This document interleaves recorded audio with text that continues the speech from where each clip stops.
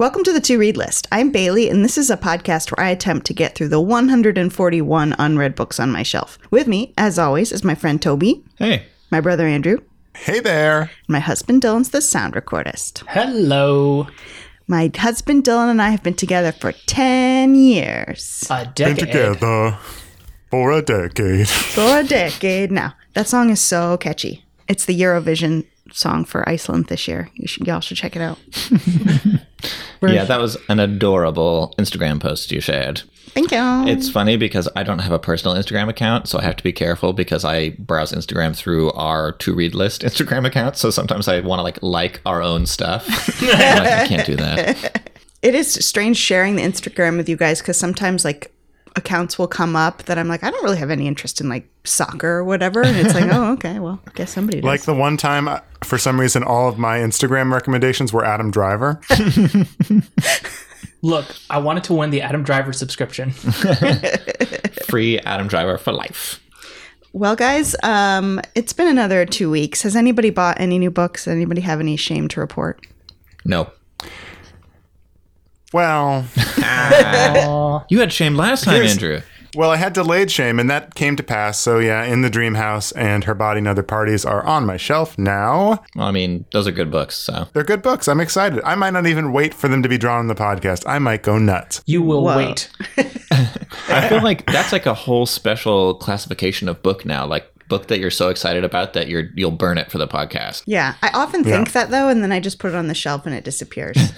However, also since the last podcast, it has been my birthday. Oh, yeah. And somebody, I don't know who it was Bailey. It was me. Sent me a gift certificate to a bookstore because nothing like a gift that I then have to announce to the world.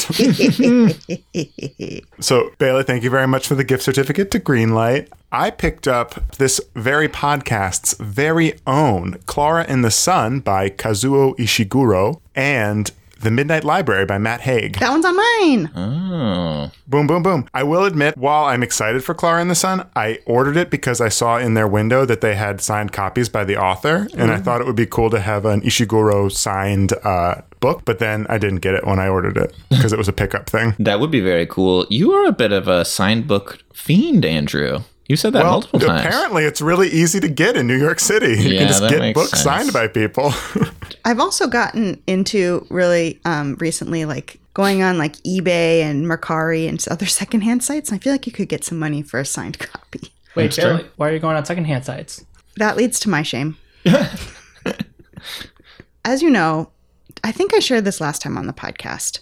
I discovered that there was a new puzzle in part of the series that I collect that exists, but is out of print. And I had to find it, and I became very obsessed with it. And it was an ice cream puzzle. So I signed up on all these different sites, but it showed up on this site called OfferUp. It's kind of like Craigslist, where people around you have it and you go and pick it up from them. But it showed up not in its own record, something that showed, reverence for how rare it was. It was in a pile of kids' stuff for $20. And it's just like, ice cream puzzle. And I was like, oh. So precious treasure. So I paid $20 and I picked it up, and I basically didn't need the rest of the stuff it came with, but it did come with 3 books that are now technically shame, which are Because of Winn-Dixie, A Swiftly Tilting Planet, and the Ersatz Elevator, which is number 6 in the series of unfortunate events. Wow. I have read 2 of those books. So I don't know if those count I don't think I'm going to put them on my list, but technically I did acquire 3 new books. Fair enough. No, so Bailey, this series you speak of puzzles, is it the one that I'm looking up here, Marbles, Butterflies? Yes. So for the listener at home who might not be familiar, as an outsider, I would describe these puzzles as rainbow-hued versions of whatever the descriptor of the puzzle is. So spring flowers, it's a bunch of flowers in a rainbow, right? Now, don't take this as shade. Uh-oh. To me, they're just not what is it about this series that motivates you so to find, because to me, they're perfectly pleasant, but it's not I can clearly see what causes the obsession. Number 1, how dare you? Number 2, I'm angering more than half our audience right now. I don't know. It's kind of like collecting Pokemon. You have to have them all. Yeah, that's the tagline. You have to have them all. You simply must have them all. Here's the thing about these types of puzzles. They were all designed by this one artist, Julie Seabrook Ream. I'm not weird that I know that.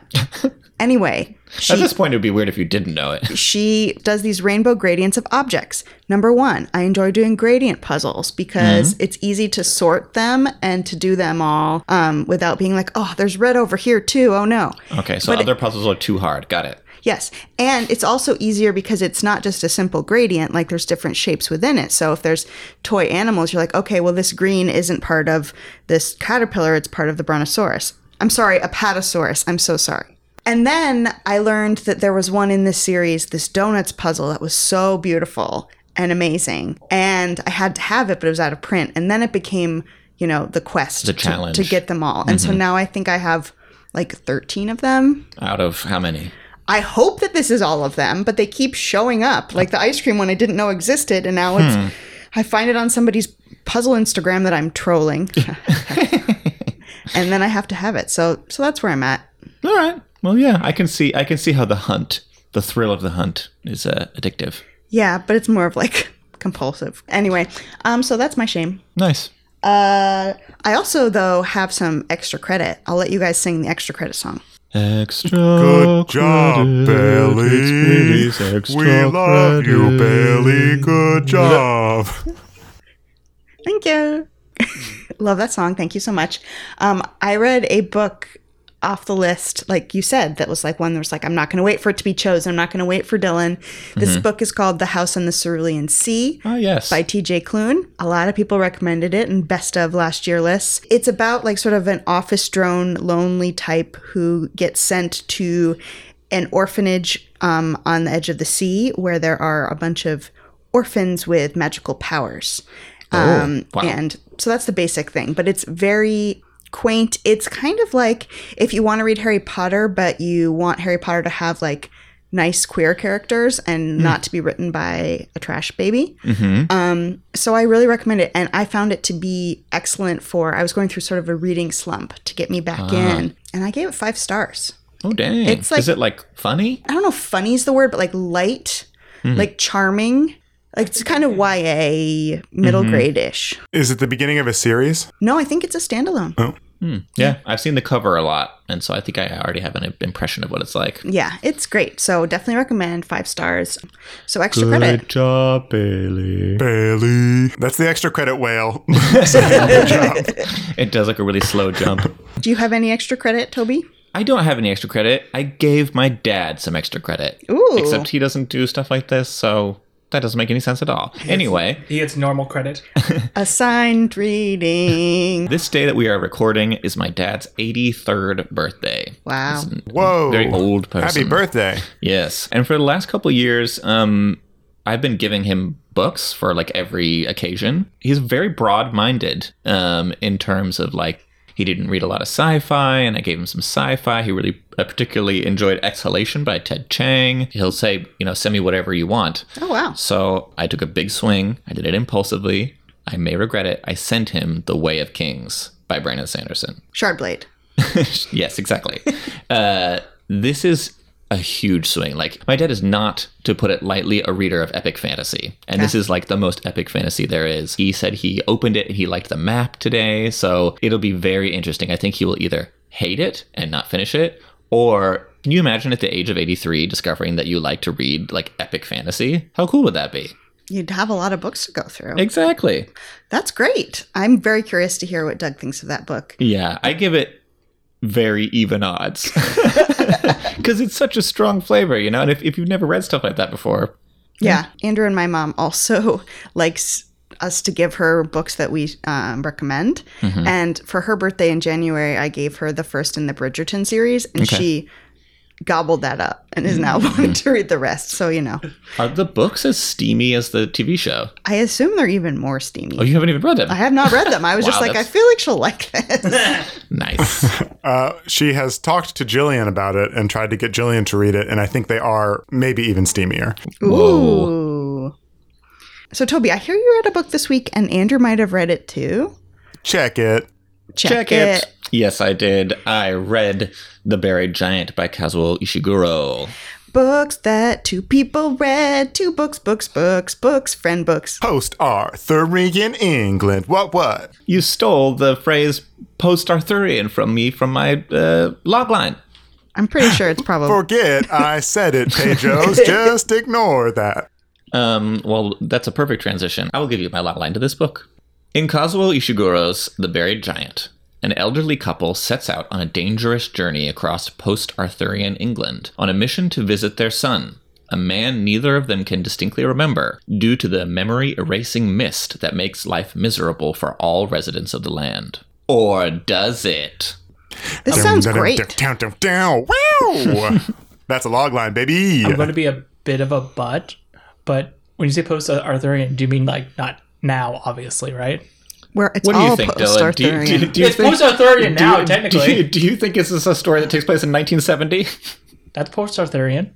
So my understanding is it's like we're like the king after Arthur. Okay. Yeah, recently post-Arthurian. There you go. Characters who are alive during Arthur's reign factor into this book. Arthurian Jr. So, I wanted to read this book because I have read other Ishiguro. I have read, and I think you guys probably have opinions on these. I've read Never Let Me Go, and I've read The Remains of the Day. Have you read any of those? I've read Never Let Me Go and I enjoyed it. Okay.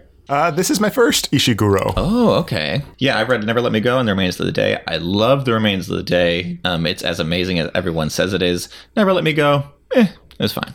You could let it go. I could.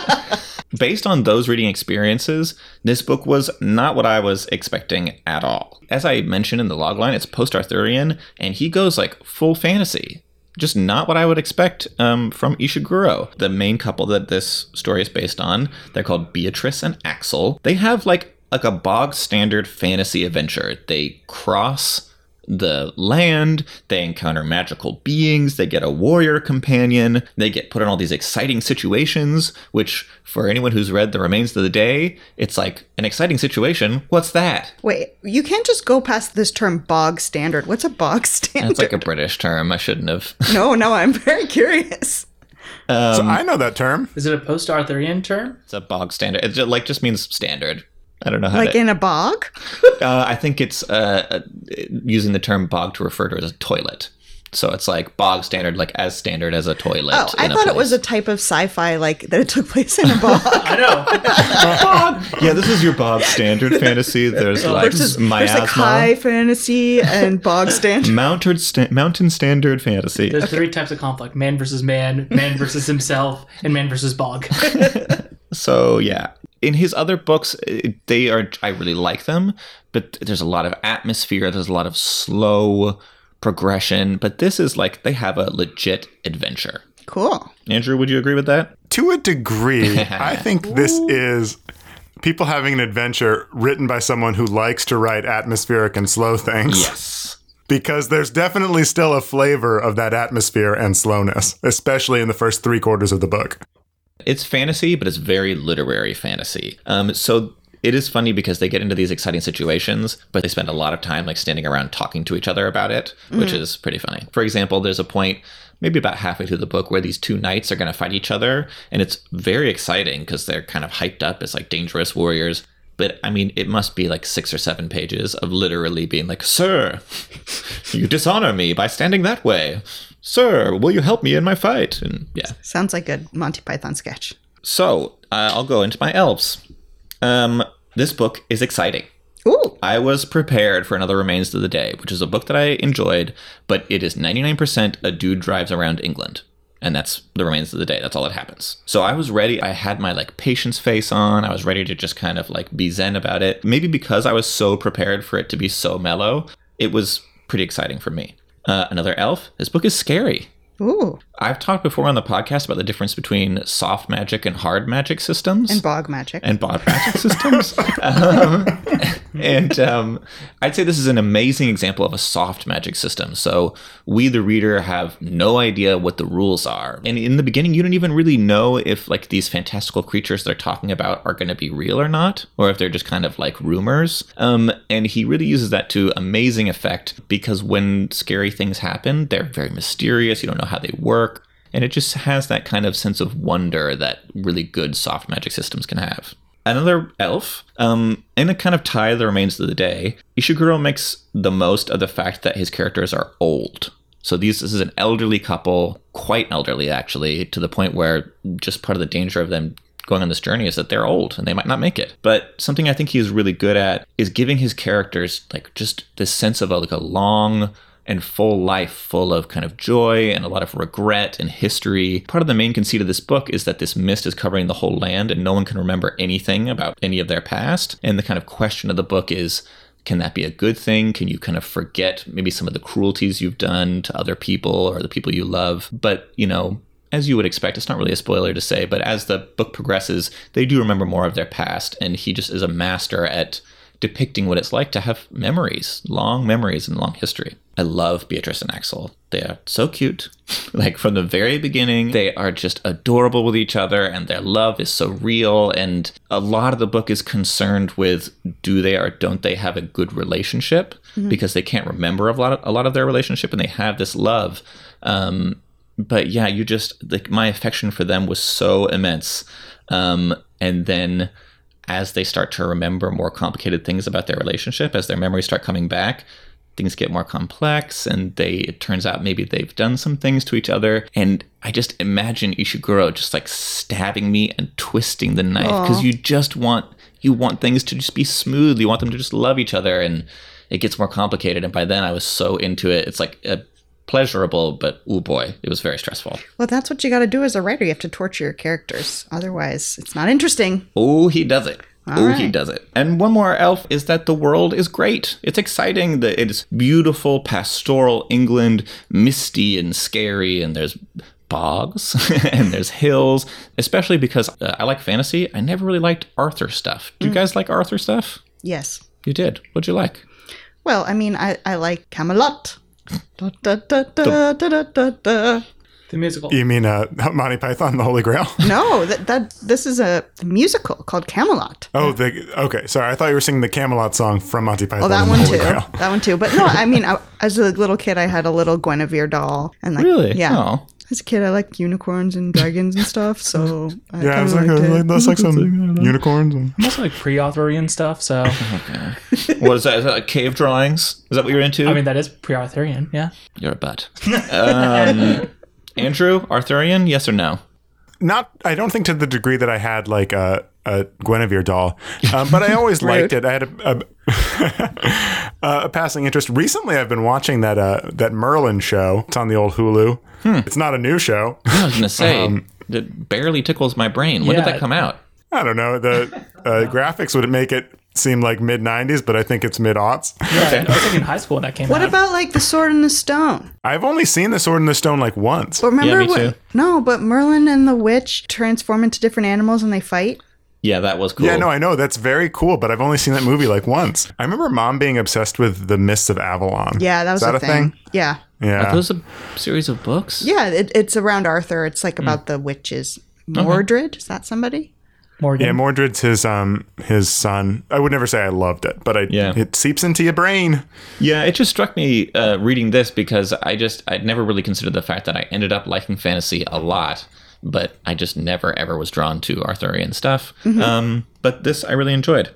So I'm going to skip to it and just say, 5 whole stars. I want to hear what Andrew has to say about it. But overall, I think this is a strong flavor. I think probably more people will like The Remains of the Day or some of his other books more. But for me, it really hit this sweet spot of like a very literary and moving story that happened to coincide with a lot of like fantasy elements that I personally like. I loved. 5 stars. Ooh, awesome. Andrew, what about you?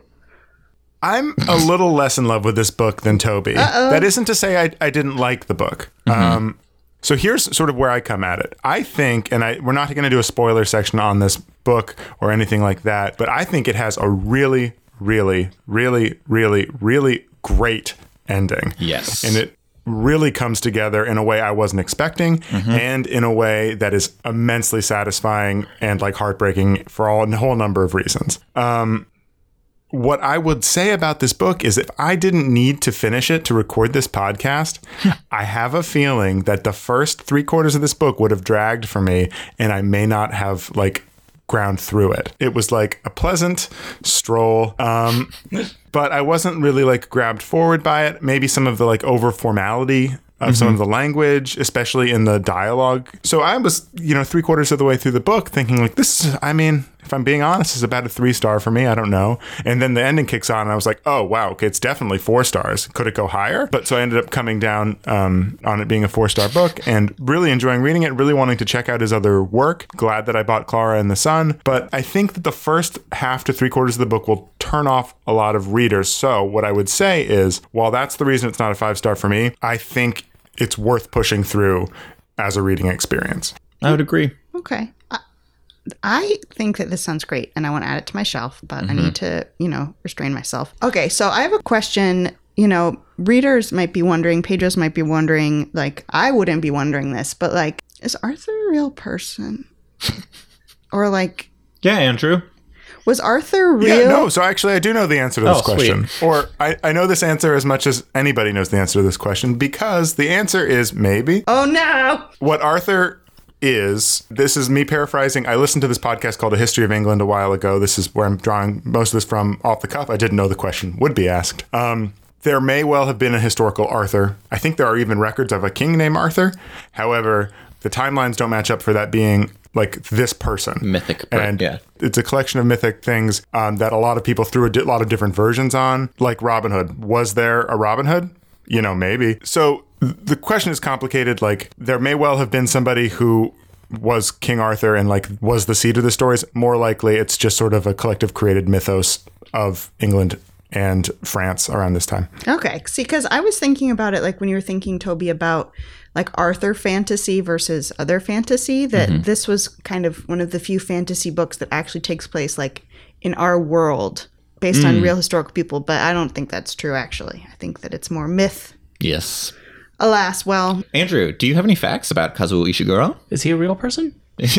Or is he just a man of legend? He's a man of legend and letters, and no, he's real.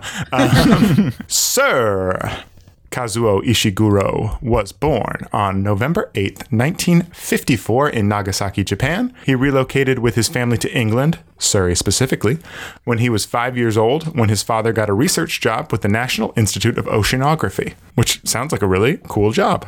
And Britain has been his primary residence since then, and he has received the Order of the British Empire. He's an OBE, and then recently he received his official knighthood, hence the Sir.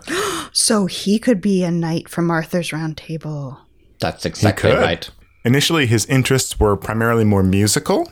Apparently, his performances in choirs as a boy made him a bit of a local legend. He had this amazing voice, and he was like a little mini celebrity. And he grew up loving Joni Mitchell and Bob Dylan, and spent a gap year before going to university, traveling the U.S. and Canada, and sending demos to record companies. So in a different world, we could have Kazuo Ishiguro's as this musical giant, but he didn't end up making it that way. Instead, it was a buried giant. They might be buried giants.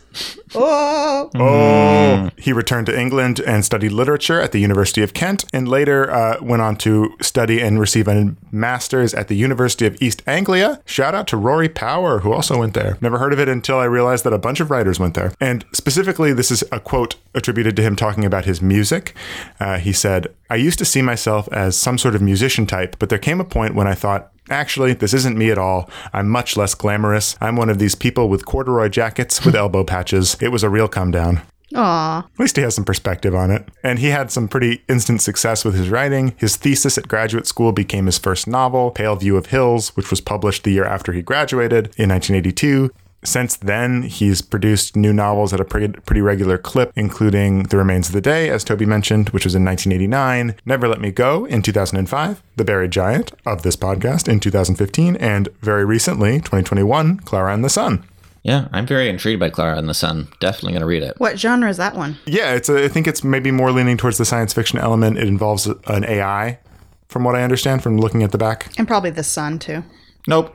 That's a red herring. There's no son. Speaking about his identity as a British author born in Japan and raised by Japanese parents, Ishiguro said, "I'm not entirely like English people because I've been brought up by Japanese parents in a Japanese-speaking home. My parents felt responsible for keeping me in touch with Japanese values. I do have a distinct background. I think differently. My perspectives are slightly different. People are not 2/3 one thing and the remainder something else. You end up a funny, homogeneous mixture. This is something that will become more common in the latter part of the century. People with mixed cultural backgrounds, mixed racial backgrounds. This is the way the world is going." So while he recognizes that he's Japanese English, he also sort of rejects that phrasing slightly. In 2017, Ishiguro received the Nobel Prize in Literature 1 year after his hero Bob Dylan. Dumb question, but because you guys are on the Nobel Prize committee, do people win a Nobel Prize for a single book or for a body of work? I think it's a body of work, right? It's got to be a body of work, yeah. It's a body of work, but they sometimes call out specific works in the description. It's like a little mini paragraph they put with the announcement. Yeah, which is interesting because I think by far his most famous work is The Remains of the Day. Don't worry, all of you who are heartbroken about him giving up his musical dream. He has since collaborated with jazz musicians Stacey Kent and Jim Tomlinson to write lyrics and music for their albums, which have received acclaim. A weird fact that I think you might enjoy. You guys know what a grouse beater is? I do know that, but could you remind me of what it is entirely? Is it something that beats grouses? Sort of. I mean, so when rich people go hunt game birds like pheasants and grouse, there's these people who like hit the long grass with sticks to get them to try to fly out. He was a grouse beater for the Queen Mother at Balmoral Castle. Wow. Oh, that could be dangerous. Yeah, what year was this in? Was it post-Arthurian? It was, it was post-Arthurian. Yeah, certainly. Though the legend is he'll return and save England. So, it's also pre-Arthurian in that way. Well, that's crazy. And finally, he married Lorna McDougall in 1986, and they have a daughter together named Naomi, who is also a novelist. I feel like I would like him to be my dad. He seems like he'd be a good dad. He does. It's so interesting. Like, so many of his books are about, like, being old and making, like, terrible mistakes. I wonder, I'm like, has he done some messed up stuff? Well, Never Let Me Go is about being young and doing terrible mistakes. That's true, yeah. Anyway, okay, that's awesome. Great facts, Andrew. Good facts, Andrew. Thank you. Bailey, Yo. you have to tell me the truth this time. Okay. Did you read a book this week? I plead the fifth. I did. Oh. How much of this book did you read today? Oh, wow. About half. Wow. How long is it? 500 pages. Oh, wow. So this morning when I woke up, I was at like 312 out of 500. That is still a significant amount to go. It's a fair amount. So, yes, I did read a book. I read The Signature of All Things by Elizabeth Gilbert. Gil. Elizabeth Gilbert is most known for her memoir, Eat, Pray, Love, where she goes to Italy, India, and Bali. And this was after. So I was drawn to it because I was interested to see what her not her actual writing, but like what her writing is, her fiction. Oh, this is fiction. I did not know that. Yes, I think, yes, it's a novel. Yes. That's how you know it's fiction. Well, I mean, it could be like historical fiction, because it takes place, in the past. So it could be a real person. I gotta ask. What? Pre or post Arthurian? Post. Okay. 1800. Good to know. This actual book was given to me by Dylan's mom, Eileen. Thank you. Shout out. She does a really good job of, after she finishes reading the books, she doesn't really have like a attachment to them, so she just gives them to me. Or maybe this means she doesn't like them that much. I don't know. But this one had been sitting on my shelf for a while, and honestly, I don't think I would have gotten to it had it not been chosen. So, oof. Just because it's chunky and, it's not very flashy on the cover. It's not going to be the first one you go to. So this is a woman on a journey book. Familiar ground for this author. Exactly. So the main character's name is Alma Whitaker. She's born in 1800, and she lives, no spoilers, but she lives a long time through the 1800s. I'm not going to tell you when she dies. But she dies at one point. But Bailey's energy is so aggressive right now. I know.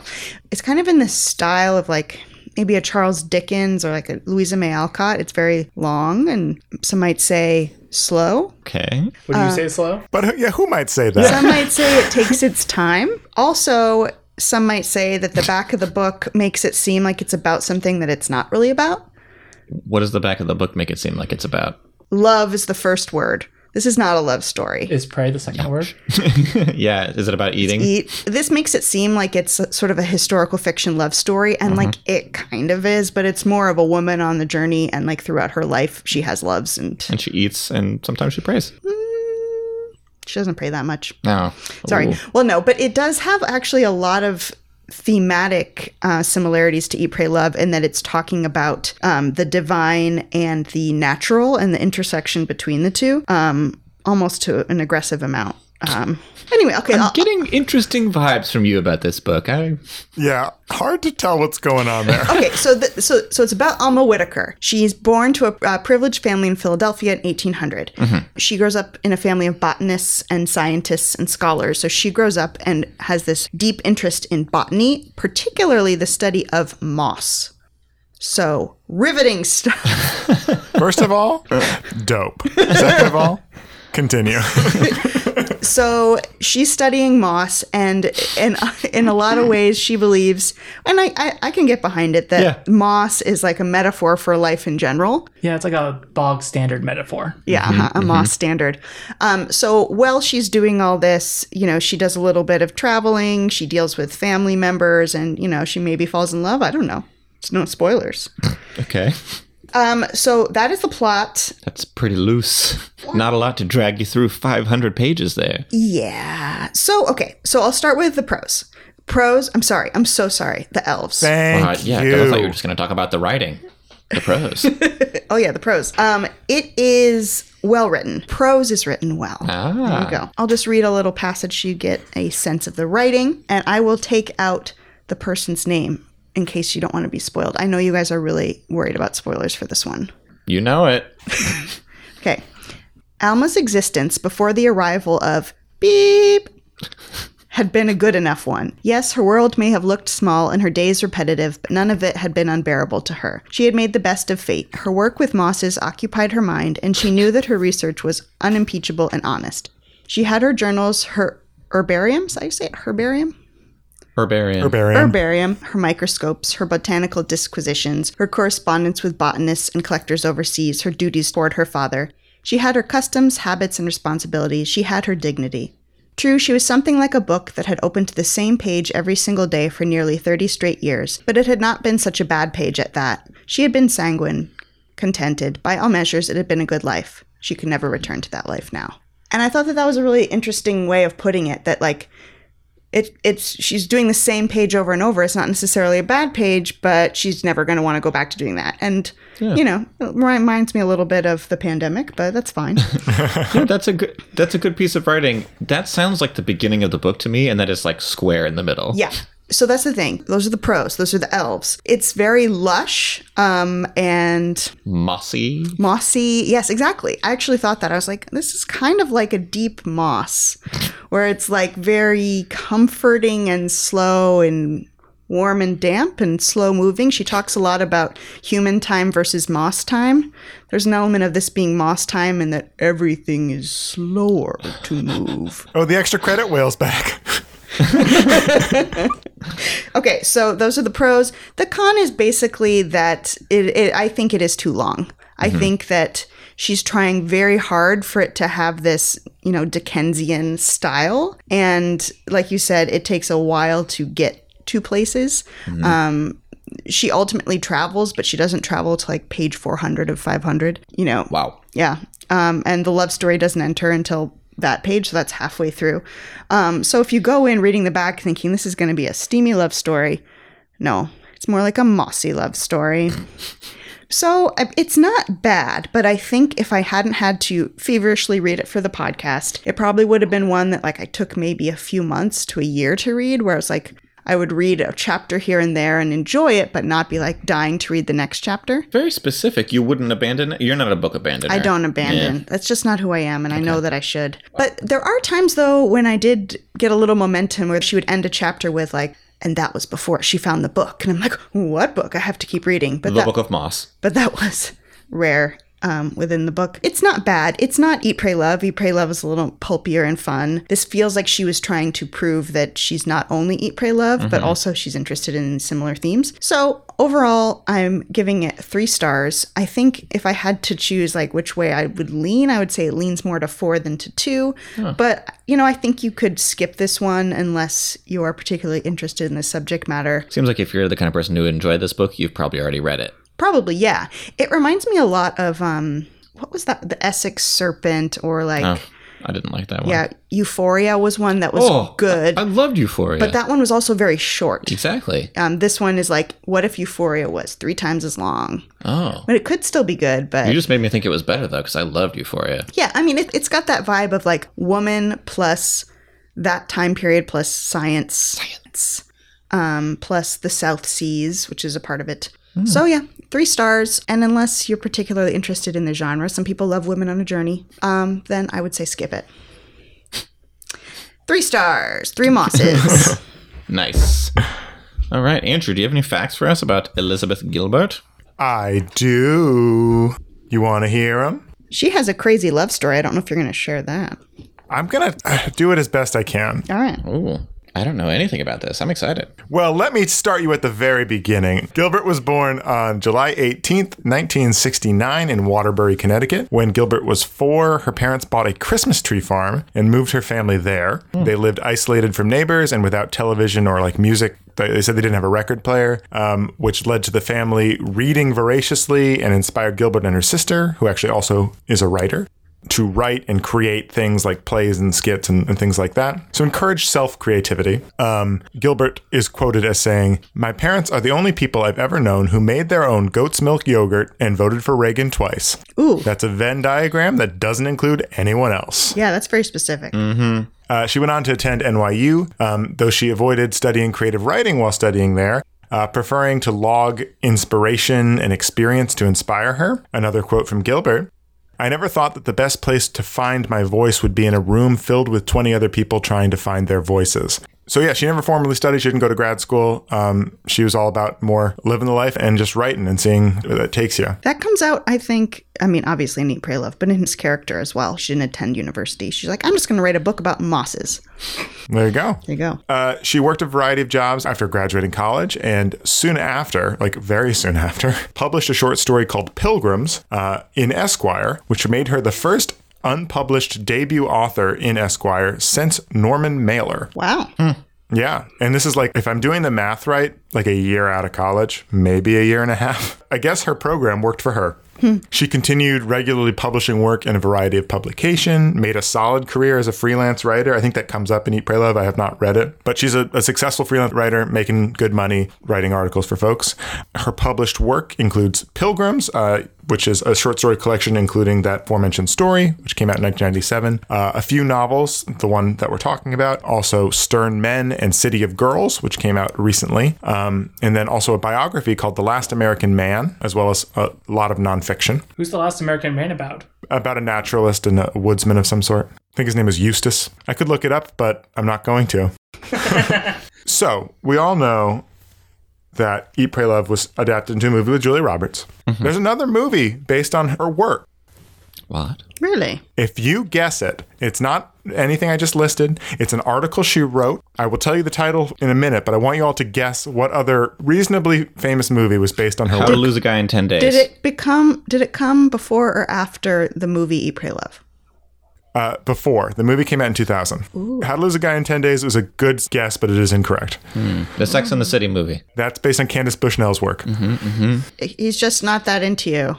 That's based on the guy who wrote for Sex and the City's work. That's true. Never been kissed.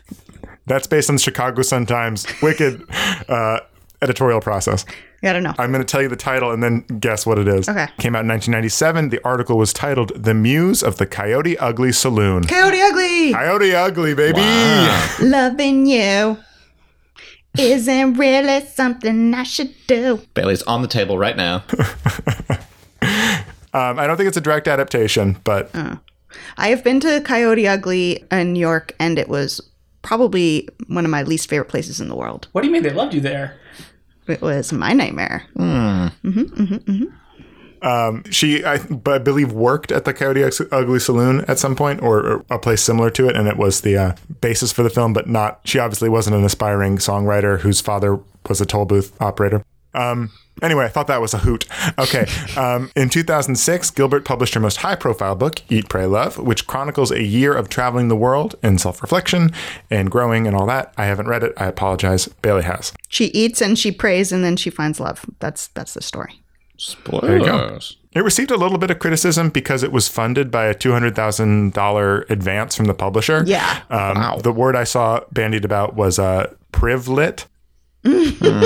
Which I thought was funny.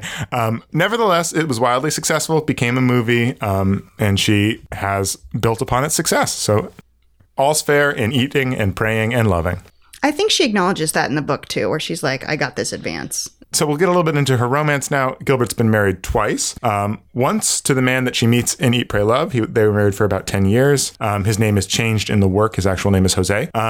That marriage ended, and she had a relationship with a woman named Raya Elias, who she realized her feelings for when Elias was diagnosed with terminal cancer. And then they shared a relationship together. They had a non-legally binding, but still a commitment ceremony.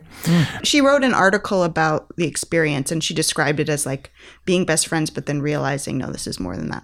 When her friend was diagnosed. Well, that's very intense. Yeah. And so they were together until Elias's death. But yeah, so she's had sort of a tumultuous romantic life. The Signature of All Things was published in 2013 and received positive feedback, including from Barbara Kingsolver in the New York Times, who will be showing up on next podcast. It does kind of feel like a Barbara Kingsolver, too. It's one of those books that is good, but you're not going to be like, I can't put this down. I mean, the only Barbara Kingsolver book I've read I loved, so I don't agree, but continue. Just saying.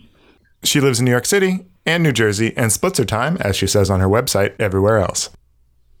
I mean, don't we all? Although not this year, so. Yeah, true. All right, great facts, Andrew. Good job. Good facts, Andrew.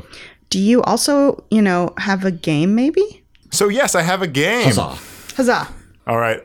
Guys, this one's a weird one, but we're going to have some fun. Okay. As weird as the last one, which we got some good feedback on. People love Fishing Dad, a.k.a. Dylan. 2-0, baby. I would say it's a little less weird. Okay. How are the fish, by the way, Fishing Dad? They button. Oh, good. We're gonna try it a little bit different form here too. Hopefully, it'll be fun. The name of the game is Quick Fire. Like quick fire, but quick. Okay. Like quick fire, but quick fire. And the reason is you're going to be interacting with the dragon. Okay. Cool. So here's something you need to know. Jillian and I have been watching a lot of Top Chef. It's been our mindless put it on the TV. We've been watching a lot of it. So I've combined the concept of pasta from Eat, Pray, Love, which I know is not the Gilbert book that we covered. There's no pasta in this book. Before I did my research, I came up with this game. I love it when those Dickens characters just chow down on a big bowl of pasta. So we're taking pasta from the Gilbertiverse. We're taking the pasta. From the Ishiguro verse, we are taking Arthurian dragons. And you guys need to make pasta for a threaded dragon and its protector. The dragon's name is Tadma Lakshmikyo, and its protector is named Gail Simmons. Got it. I'm so sorry. Is that a reference that I don't understand? Yes, Top Chef. Padma Lakshmi and Tom Colicchio are the lead hosts of Top Chef, and Gail Simmons is the third host. Okay. Got it. All right. You need to get past this dragon's fiery, certain death that awaits you. You need to prepare a lovely bowl of pasta for it. Okay. Here's how this works. I'm going to ask you to each take turns talking to me and to have the other two people not listen. Is that possible for you? Yeah, they can just take off headphones. Yeah. So you guys are each going to take turns. I'm going to give you 15 seconds to name as many Knights of the Round Table as you can. I know a fair amount.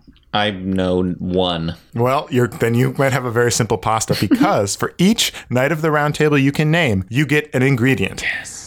So basically, you need one because you need that pasta base. Anything extra is the spice you're adding to it. We're not including salt, pepper, and oil as like a cooking ingredient. So say I named 4, I could make a pasta with a base and then 3 ingredients added to it to make it really good. Whoever makes the best pasta dish, judged by me, Tadma Lakshmikyo, and the Dragon's Protector, Gail Simmons, gets to pass free.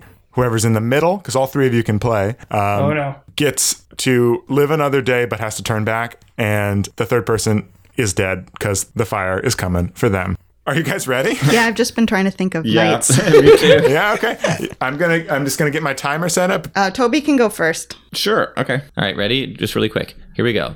Lancelot, Galahad, Gawain. Those are the only ones I know.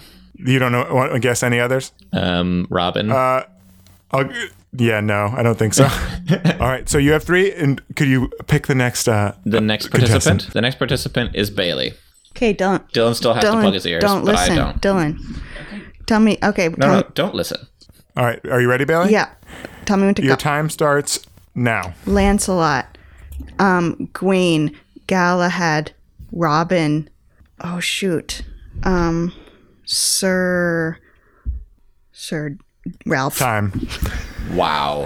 You were so Robin confident. is not a you real said the exact one. same names that I did. Really? Yeah, in the same order. No way. All right, so that's a 3-ingredient pasta for you, which is good. Hey, that's Wait, a pasta which base and one's 2 not contrasting one? flavors. Robin is not. Robin was made up for the Monty Python. Brave, brave, brave. Bravely brave, so Robin. Okay, fine. All right, Dylan's turn. Dylan, Dylan, you're good. you ready? Yes. All right, your time starts in 3, 2, 1. Arthur, No, No. he's not a knight of the round counts. table. Lancelot, Galahad, Edmund, Gawain. Oh my god, this one. That's Time. Edmund, I do not have on my list. Oh, I thought Edward. Edwin, Ed Wood? Elwin. Excalibur. Sure. I think we all tied. Yeah, we did. No, you didn't, because Arthur is considered No. a knight of the round table, so Dylan gets an additional ingredient. No, No, Bailey, now that I think about it, the No. whole point is that it's a round table and they're all They're all egalitarian. equal. Yeah. No. So he is a member of the round table. reject. He is. No. According to this list, He is a knight. it. I'm also the game master, Bailey, so please. Tristan's one I thought you might have known. Bedivere, I would have Oh, expected you to know. Bedivere, yeah. Who fights the Green Knight? Gawain. Gawain. Gawain. Right? Gawain. Okay, well, Y'all got Gawain. nice. All right, so get this. What this means is Bailey and Toby have 3 ingredients for their pasta dish for Tadma Lakshmikyo, and Dylan has 4. So please take a moment, chefs, and prepare your pasta for this very carb-hungry dragon. Okay, I'm ready. You ready, Bailey? Yep. Present your dish. Okay, this is some classic bow tie pasta with some classico Alfredo dressing and peas. You're to make me believe that it counts that it's a jar of Classico Alfredo sauce Yes. that has many ingredients in it. Yeah, I mean, that's fair. That's what it is. And the title of the dish is, ready? Bailey Yes. 2006. That's good. Okay, that's very good. Okay. All right, Toby, do you have your dish? Yes. It's ladyfinger pasta, and it's just pasta with a bunch of ladies' fingers in it because he likes to eat princesses, I assume. And then I get one more ingredient, and it'll be some cracked pepper. I forgot this was for a dragon. Yeah. And not for Bailey in 2006. Cracked pepper. Interesting. Hey, there's different techniques. I'm not telling you who's picked right just yet. All right. I did say salt and pepper were counted, but it's freshly cracked pepper, which is what Yeah. makes it special. Okay. Dylan, you with your extra ingredient. How will you appease this Really make it dragon? count. I'm going to do fettuccine with a live chicken So wet, cold pasta that a chicken is walking that in. is No, I'm picturing- covered with ragu I'm picturing and basil. chicken with fettuccine cooked on its head. Yes. Basically, it's a live chicken wrapped in fettuccine with red tomato sauce and basil. I feel like I should go again. Love it, love it, love it, love it. Okay, the dragon has decided and delivers its judgment through Gail Simmons. Bailey is the winner. Congratulations. I wanted actually good pasta that I could eat, says the dragon from the corner. Bailey, you get to walk. Bailey 2006 is the victor. Describe what I'm doing. Bailey is punching the air in a swaggery way. Power walking. I win. Nice. So congratulations. Who loses and who really loses? Dylan is second place because he also included pasta. I mean, there's some health concerns with the live chicken walking through those ingredients. But I am a dragon, as you point out. Toby, you just didn't have pasta in your pasta dish because ladies' fingers are not pasta. But no, there's pasta on the bottom and the ladies' fingers are on top. You said ladies' fingers pasta. I'm not that into eating human beings, but I am into incinerating losers. Wow, what a unique So, dragon. Toby, I'm sorry you've been incinerated. Dylan, you get to make another pasta dish at some point in the future to try to pass. And Bailey, you're walking away towards a holy grail. Bailey 2006. Yum yum classical. Yay, good game. Good game. Tasty. Tasty. So, Dylan, now is the time for the next step of our podcast. Isn't it not time for the choosening? The choosening. Because I do not choose what I wake up as. Ooh, this is tough. I'm on tenterhook still. And what is it? I just feel like I'm on trial here. Uh-oh. Tell me. Because, Tell me. Toby, you have number 47, The Metamorphosis and Other Stories by Franz Kafka. Ooh, I'm excited. I've never read any Kafka, so I feel like it's a glaring hole. I think you're going to like it, Toby. I know we say you're going to hate a lot of things, but I think you're going to dig it. Good. I think you'll like it. I'm actually halfway through this. I might finish it up for the thing. Oh, good. There you go. What about me? What about me? Yeah, you didn't get one this week. Sorry. Too bad. I had to give it to my best friend, but then take it away. For number 73, My Best Friend's Exorcism by Grady Hendrix. What? I am so excited for this book. What is this book? So this book, Grady Hendrix just came out with the book, The Southern Book Club's Guide to Slaying Vampires, which I hear is really good. But this is earlier, and I think it's told in the style of like pulpy teen horror, but it came out just a few years ago, but it looks like it came out in like the 70s or the 80s. Toby, do you want to describe the book cover? It looks amazing. It looks like a VHS. Looks like a movie poster. Yeah, so I'm super psyched for this. That looks I've been fun. meaning to read it for a while. Yay. Yay. All right. Yes. So in 2 weeks on the podcast, I will be reading My Best Friend's Exorcism by Grady Hendrix, and Andrew's reading Unsheltered by Barbara Kingsolver. And then we'll get into Gregor 2 weeks after that. Metamorphosis and Other Stories. Thanks for listening to the To Read List. If you'd like to get in contact with us, you can email the To Read List podcast at gmail.com. Follow us on Goodreads at goodreads.com/the To Read List podcast and on Instagram at the To Read List podcast. And if you like what you heard here, go on to Apple Podcasts or your podcatcher of choice and give us a rating and review. It does increase our visibility across those platforms, and it'll help us out. And also, rating things is kind of fun. It is. And luckily, we do not live in a land that is covered in a memory-erasing mist. So if you tell your friend who is into books about our podcast, they'll remember it. And that's a good thing to do, so do it. Thanks to Toby and Andrew for co-hosting the podcast with me, to Dylan for sound recording, and to Miss Jillian Beth Durkee for composing our intro song. See you in 2 weeks. Happy reading. Books.